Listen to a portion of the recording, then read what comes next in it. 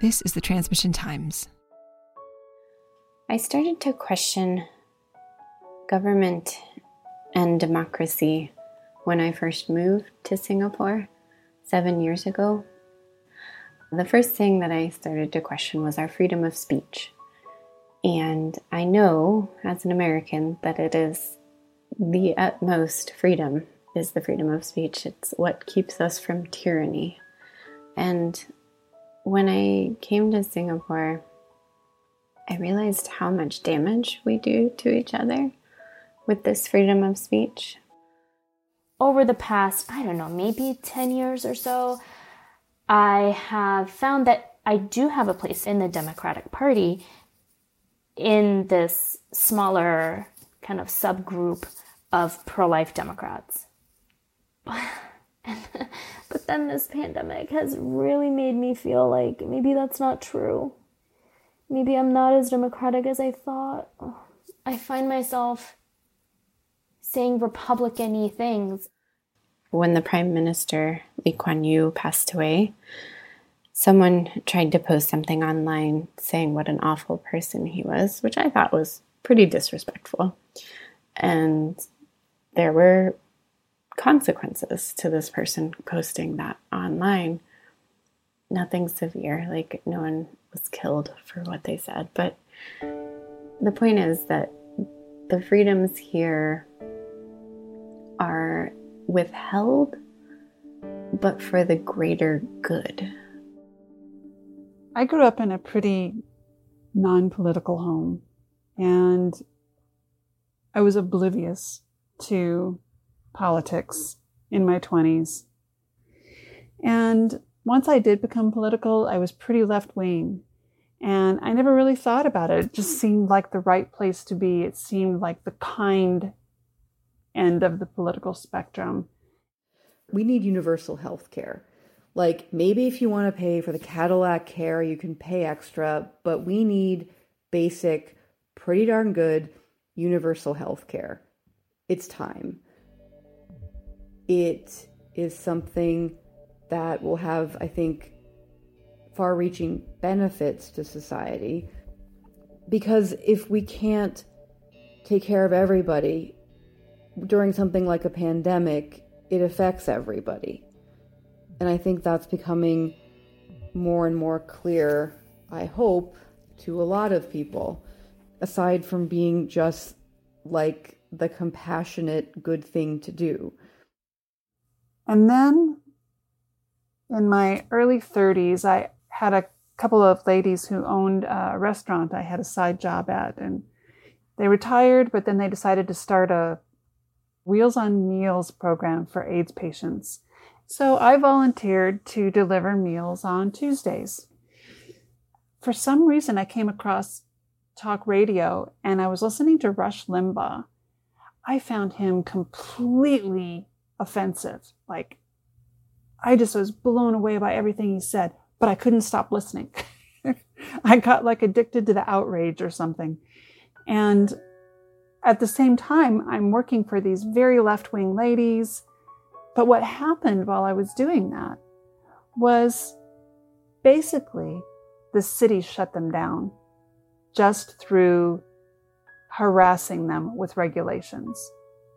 And I stopped being outraged about Rush Limbaugh, and I started being a little more outraged about government. I went the other day to pick up a doctor's note for my son to go back to school. So I go to the walk-in clinic and I walk in, and there was a nurse in the reception area, and she said, "Oh, ma'am, can you please go outside? I'll meet you there." I said, "Oh, okay." So I go out to the front, and there's a man there. He was walking in behind me, and he said, "Oh, here's the sign that you missed." Now I'm being policed by everybody.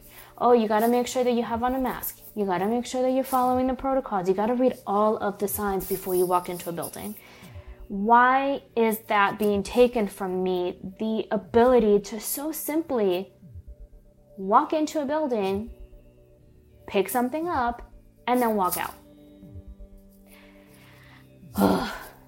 I I feel like that was very Republican of me. Moving here has opened my eyes to that the freedoms that we hold so dearly as Americans may not be to our benefit.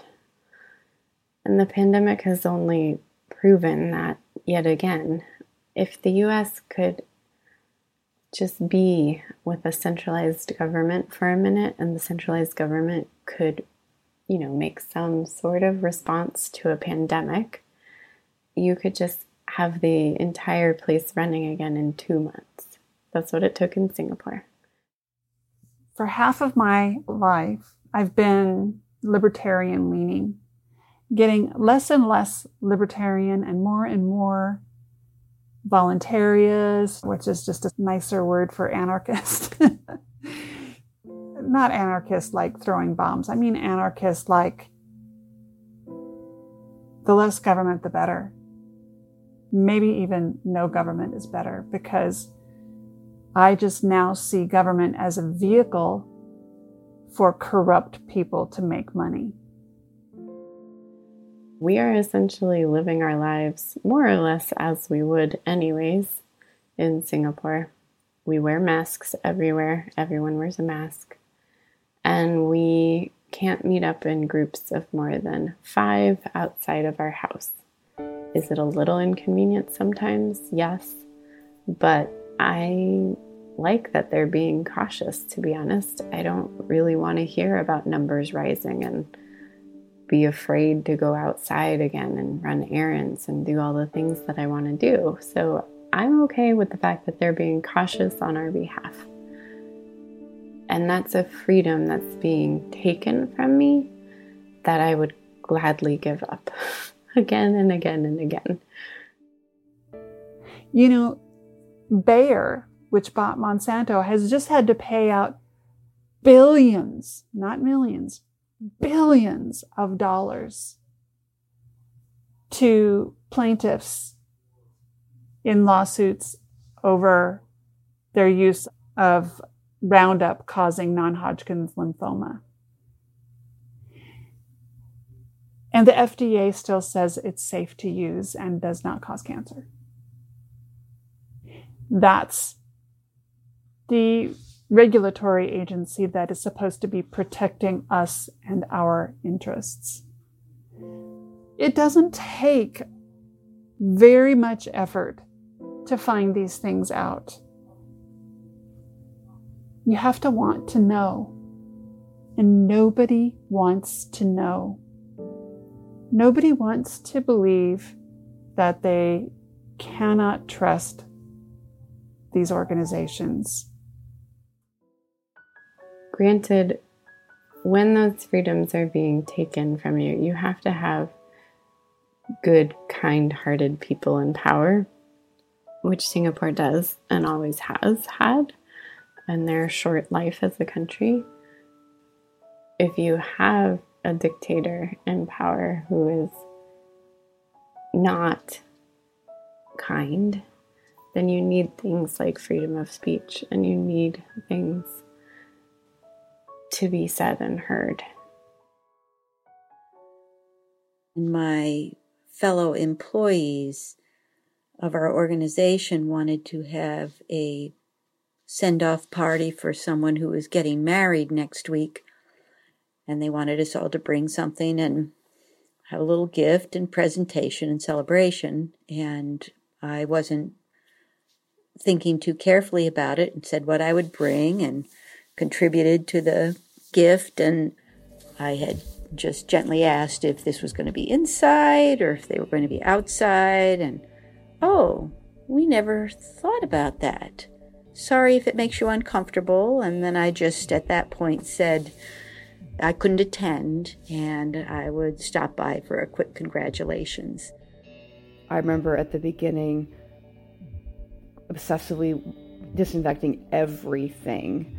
And now I still wash my hands a lot, but we just know a lot more now than we used to in terms of the transmission. And I think that goes a long way in quelling anxiety about getting COVID. Knowing that it is airborne and less surface has made a massive difference in general stress levels and fear of getting COVID, even though you realize it's not zero.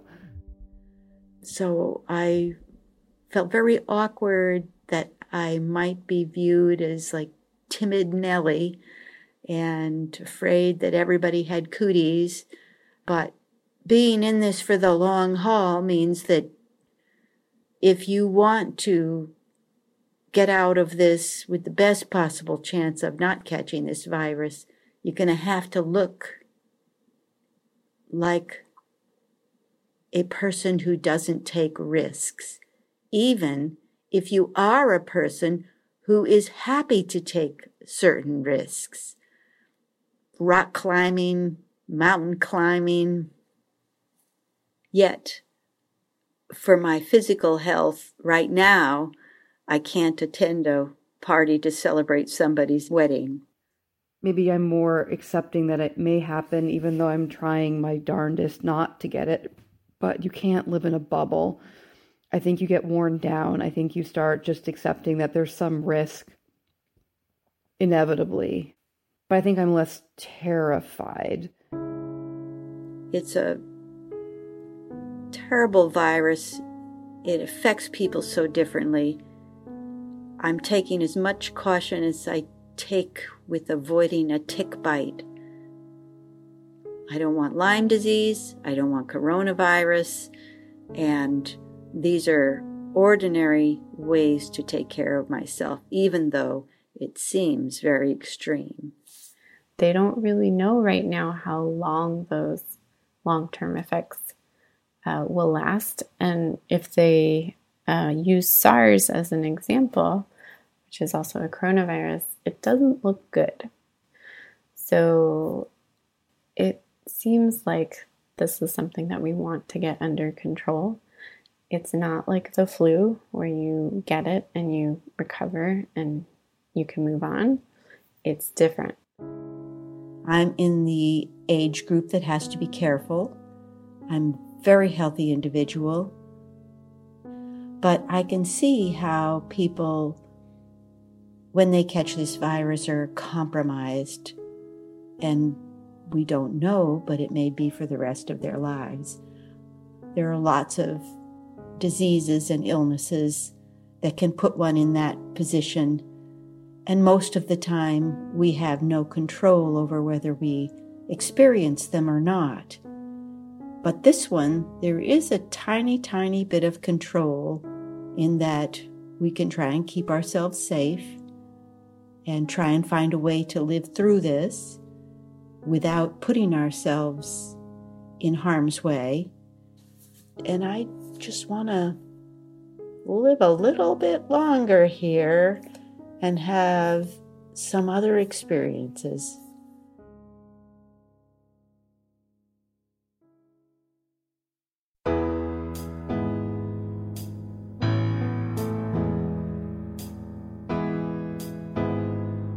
I'd like to say a huge thank you to Lauren, Laura, Amanda, Diane, and Karen, whose voices are coming to you from Maine, New Hampshire, Arizona, Washington, D.C., and Singapore.